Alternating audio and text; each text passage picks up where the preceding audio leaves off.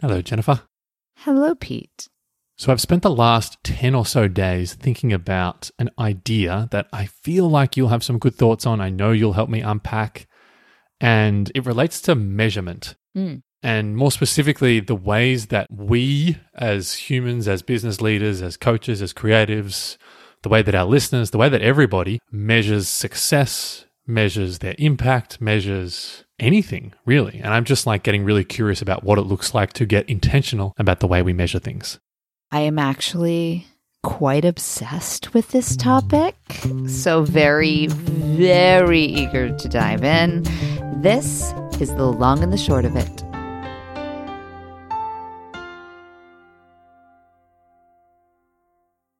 Did I know this about you, that you're obsessed about measurement? I'm not sure. Well, I really like to track things, but I have a very strict ethos about how tracking happens and when it happens and what I'm actually measuring and all that kind of good stuff. I'm sure we'll get there. I'm sure we will. I have two just ideas or quotes that I'd like to just ground this conversation in, which I think might be good jumping off points. The first is this idea that I've heard over and over and over again from many, many, many different people out there that talk about productivity and measurement and business and success. And the line is, what gets measured gets managed. Mm-hmm. So there's that quote. And then there's this idea that I heard it from Warren Buffett, but I think he's quoting Benjamin Graham, who's one of the great value investors in the past. And he talks about the concept that in the short run, in the short term, the market is like a voting machine, which tallies up popular firms, unpopular firms. I'm really keeping this as simple as possible and definitely butchering this quote, I'm sure. However, in the long run, the market is more like a weighing machine assessing the substance of a company. So I've been thinking about that idea, votes versus weights. I've been thinking about the idea of what gets measured and how that might determine what gets managed. And I just want you to help me unpack this some more. Okay, well, I think having a system or a process or a concept for measuring is so important. And I think it's very easy to start measuring the wrong things or measuring things that become a distraction and can easily get you on a path that you might not want to be on. So the way I like to engage with the concept of measuring is if I am setting a goal, for example, I do so much work first to determine what the goal specifically is, what the timeline is, what are the actions I can take. Then I weed out some of the actions that might not have a significant impact. And I make sure that what I'm doing is realistic. And then after I've done all of that, I will ask myself what actually needs to be measured in order to assess my progress toward this goal and what are the methods that I'm going to use, because every goal is different. It would be very silly for me to assume that I could use one measurement system for every single thing I'm in pursuit of. So I'm very, very aggressively specific about measuring because I do not want to leave it up to happenstance. And then all of a sudden I hear that someone else is tracking X, Y, and Z. So I start tracking X, Y, and Z when it has absolutely nothing to do with the thing that I am in pursuit of. So there's that. Yeah, I feel a little called out, and I like that you aggressively... Jen calls Peter out. Didn't take long today, 3 minutes. And here we are. Okay, I have a few thoughts, responses. I should have mentioned too that this thought process that I've been having really stemmed from a conversation that actually a dear friend of mine, Mary Freer, had with Seth Godin in an interview that she did for the Compassion Revolution, which is this big worldwide global conference in helping folks in healthcare really bring more compassion to the way that they work. So within that context, they were talking about votes. They were talking about what do you measure in a hospital? What do you measure as an entrepreneur? What do you measure as a freelancer? Like really unpacking it as you imagine Seth might do. And of course, my brilliant friend Mary, who really helped me start to see and start to realize that if you don't think about this, like to use your words, if you don't get aggressively specific, which I think I can see myself in so many different examples where I haven't, which is why I said I've been called out. You like default to what someone else is measuring. Yes. Or you default to the obvious metrics that people are sending you. Like I'll use an example with Yes. the podcast, for example. If we don't sit around and say, this is exactly how we are measuring the podcast, the default for me is like, I'll just check how many downloads we've had. Right. Because I guess that's a metric, but we've not actually sat down and said, what are the things we're measuring? Like if we're measuring 5-star reviews on Apple, well, we've got a few hundred of them, I believe. And so like we're actually doing pretty well. But if you looked at downloads on any given day, like a public holiday when no one's listening to podcasts, you might get down in the dumps and go, oh my God, it's not going well. No one's listening to the podcast. So I just am realizing, calling myself out and like thinking about how if we're not aggressively specific, we really set ourselves up to kind of spiral and compare. Yes. And because we live in a culture that really does value measuring things, it's easy to make the measuring the priority and to try to get your measurement systems in place first and then figure out what you're going to do second. I've just seen too many people, myself included, fall down that rabbit hole, which is why I really do a lot of pre-work first before I even consider how might I measure this. Yeah. The other thing I like, specifically if I go back to that Benjamin Graham quote and the idea of weights versus votes, is there's actually a lot of different ways to measure something or the impact you're having beyond the easy to think about raw metrics like downloads, for example. And remind me, who was it that said they measure their success by the amount of times that the hair stands up on the back Dr. of the neck? Michael Gervais. Dr. Michael Gervais. Such a great example of like a unique way to measure success. If the hairs on the back of my neck stood up 5 times today, that's a great day. Like, yeah, as opposed to how many people listened to my TED talk or watched my keynote or whatever the random raw metric is. So I just think that there are so many other unique ways to think about measurement, which I hadn't necessarily considered until I'd thought about this idea of weights versus votes. It's also really easy to get caught in a negative self-talk, self-shame spiral when you haven't been intentional and specific with what you're measuring. To your point earlier, you borrow someone else's metrics and then you're like, oh gosh, I must be really awful. I must be really, really terrible because that person has invested so much and made this metric a priority and I've just fallen behind on that. So I must be a total fraud. You know what I should do? Quit. Yep. Yeah. Thank you for taking that transcript straight out of my brain, Jen. Yeah, I've memorized it because, I've played that game with myself. I think we all have. So the other, I guess, example of how I've thought about this is, so like, let's just use a podcast audience as an example because it's easy and it's kind of meta.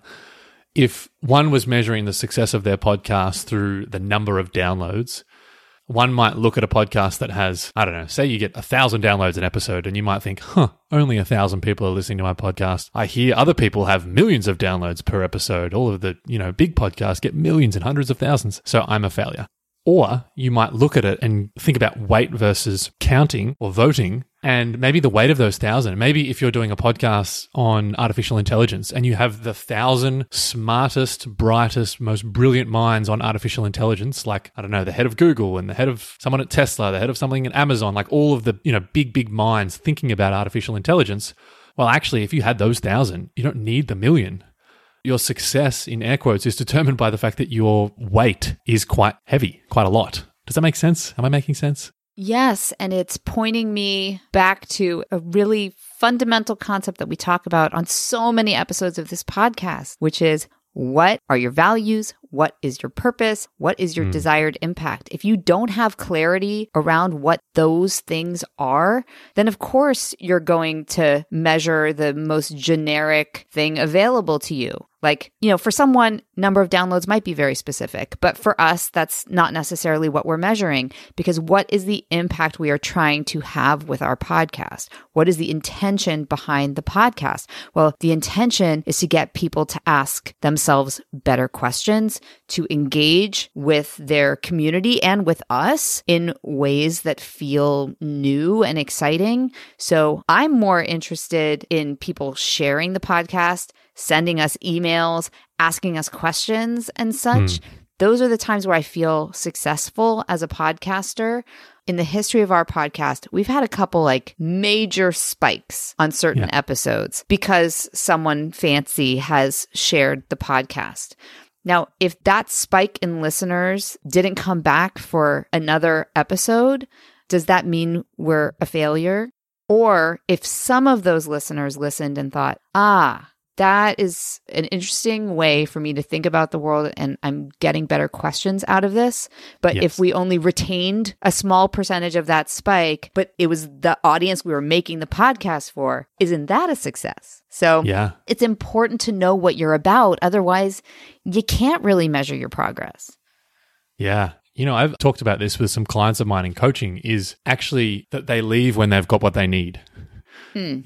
Yeah. So maybe in that example, someone listens, they get the question that they need that helps them unlock the thing they're stuck on in their role as a leader, as a manager, as a creative, as a freelancer, whatever. And they go, oh my God, that is exactly what I needed in this moment. And off they go. And maybe they don't tune in again.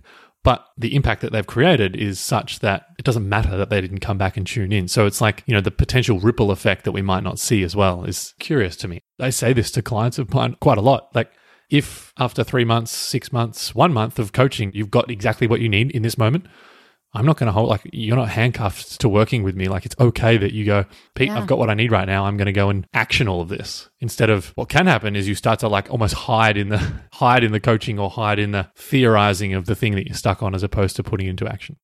Yes. Okay, I'm going to take this in a slightly different direction, but I think it connects. So I'm imagining your reaction to what I'm about to say, just because I know how the thought of singing in public makes you want to vomit on your shoes. My God.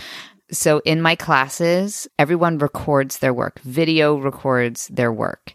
And it's not for sharing. In fact, they're not supposed to share it, but they're supposed to go home and watch it. Oh. So it's, 15 to 20 minutes of them doing messy, exploratory, experimental work, that needs work. And one of the things we always talk about when I tell them that and they all, cringe, say, you have to go in and watch this knowing what you're looking for. Mm. So it's not like, let me watch and see what I discover, and then I could decide if that's worthy. And it's certainly not, let me watch this to see if I like myself. It's, okay, I'm going in to look at how much jaw tension I have while I'm singing. Or I want to pay attention to the quality of movement. Am I really giving myself as full a range of motion as I have? Can I give myself more freedom in that one particular area? And it's very helpful, and people are able to then go home and take a more objective approach to measuring their work. Yeah. And, it's easy when it's something tangible like money or downloads or votes. But when it's something more abstract, I think it's very important to be able to put into words for yourself, what are you actually looking for? Yeah. Gosh, I'm obsessed with that. I think that plays into everything that we've talked about. I'm reminded of a couple of things. One is, I remember talking to Seth Godin about this, and I'm pretty sure he's written it on his blog. I'll try and find it and put it in the box of goodies, about delivering a keynote. Because I think the underlying question that I'm thinking about as we talk about all this is, can we get clear in what does success look like for this? So answering that question, I think, first of all, what does success look like? And then jumping off that, it's probably, and how might I manage that? Or how will I measure that? How will I measure that is probably a better question. So I remember Seth saying to me in really simple terms that success for a keynote is that you change the energy in the room. Mm-hmm. Period. That's it. Now, in terms of how you might do that, storytelling is a pretty good start, which is kind of the Seth Godin approach. And so I've thought about that a lot. That if I stand at the front and talk in a monotone voice and deliver a 65-slide presentation, I'm probably not going to change the energy in the room in a positive way. So maybe there's actually an add-on to that, which is change the energy in the room positively. I might suck the energy out of the room. What we're actually trying to do is spark an idea, spark action, spark an energy transfer. And so I think that as an example of that's how you're trying to measure success. In a keynote, you're not trying to, measure the amount of questions that you get after. You're not trying to measure whether you get a standing ovation or whatever. It's just, can I transfer some energy? Can I change this energy in the room positively? And so I go back to, I think that a way to think about this, Pete, I'm talking to you, is get really clear in what does success look like for fill in the blank. Yes. And then how might I measure it? I don't know how many of our listeners are engaged in the keynoting world, but it's such a good example because across the keynote industry, everybody is essentially doing the exact same thing. They're getting on a stage for 45 minutes and then they're answering questions for 15 minutes or some version of that. But you're right. So Seth or you would measure your success by, I go on stage for 45 minutes, I answer the questions for 15 minutes. Did I change the energy in the room? I know other keynoters who measure their success by how many books they sell after the talk, how many subsequent talks they book with the same client. I, for a while, was measuring my success in a keynote by how many people stayed after to tell me their life story. Oh, that's cool. I love that. So the inputs are the same, but the desired outputs are different. And I think it's worth saying that none is right. There's no true right answer here. It's just that there are differences. And so what we need to get clear on is what is our version of that? What is our version of success? It doesn't have to be the version that I borrowed from Seth or Seth's version or the book selling version. It can be whatever version of success or whatever definition you decide to give to it. And it can change over time. Yeah. So the hard part isn't the measuring. The hard part is the naming of what is important, what is meaningful, what is your desired impact, what is your purpose, your intention, your vision for the thing that you're doing. And that takes some serious self-awareness, self-reflection, and some patience with yourself. Yeah. And it is easy to want to fast track that and skip it all and just figure out, okay, I'm giving a keynote and people come to the keynote. So if they stand, that's it. That's success. It takes a lot more hard work to get to the root of why the keynote matters in the first place. Yeah, and then to take that a step further and manage future versions of that, i.e. learn from what you measured.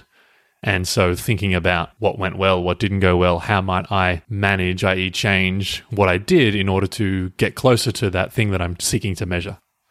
Mm-hmm. Indeed. Well, listeners, it feels like this would be an appropriate time for us to share with you that we would measure success by how many times you share this podcast with a friend, how many times you reach out to us, and honestly, how many times people are willing to challenge some of the ideas we put forward. Like, it feels very successful to us when someone's like, I heard that, and I think you might have missed the mark a bit, and have you thought about it this way? That is how we measure success. So if you like this podcast, please share it, write to us, ask us questions, challenge us. Please come on over. Our website is thelongandtheshortpodcast.com for those that don't know, and we would love to hear from you. And that is the long and the short of it.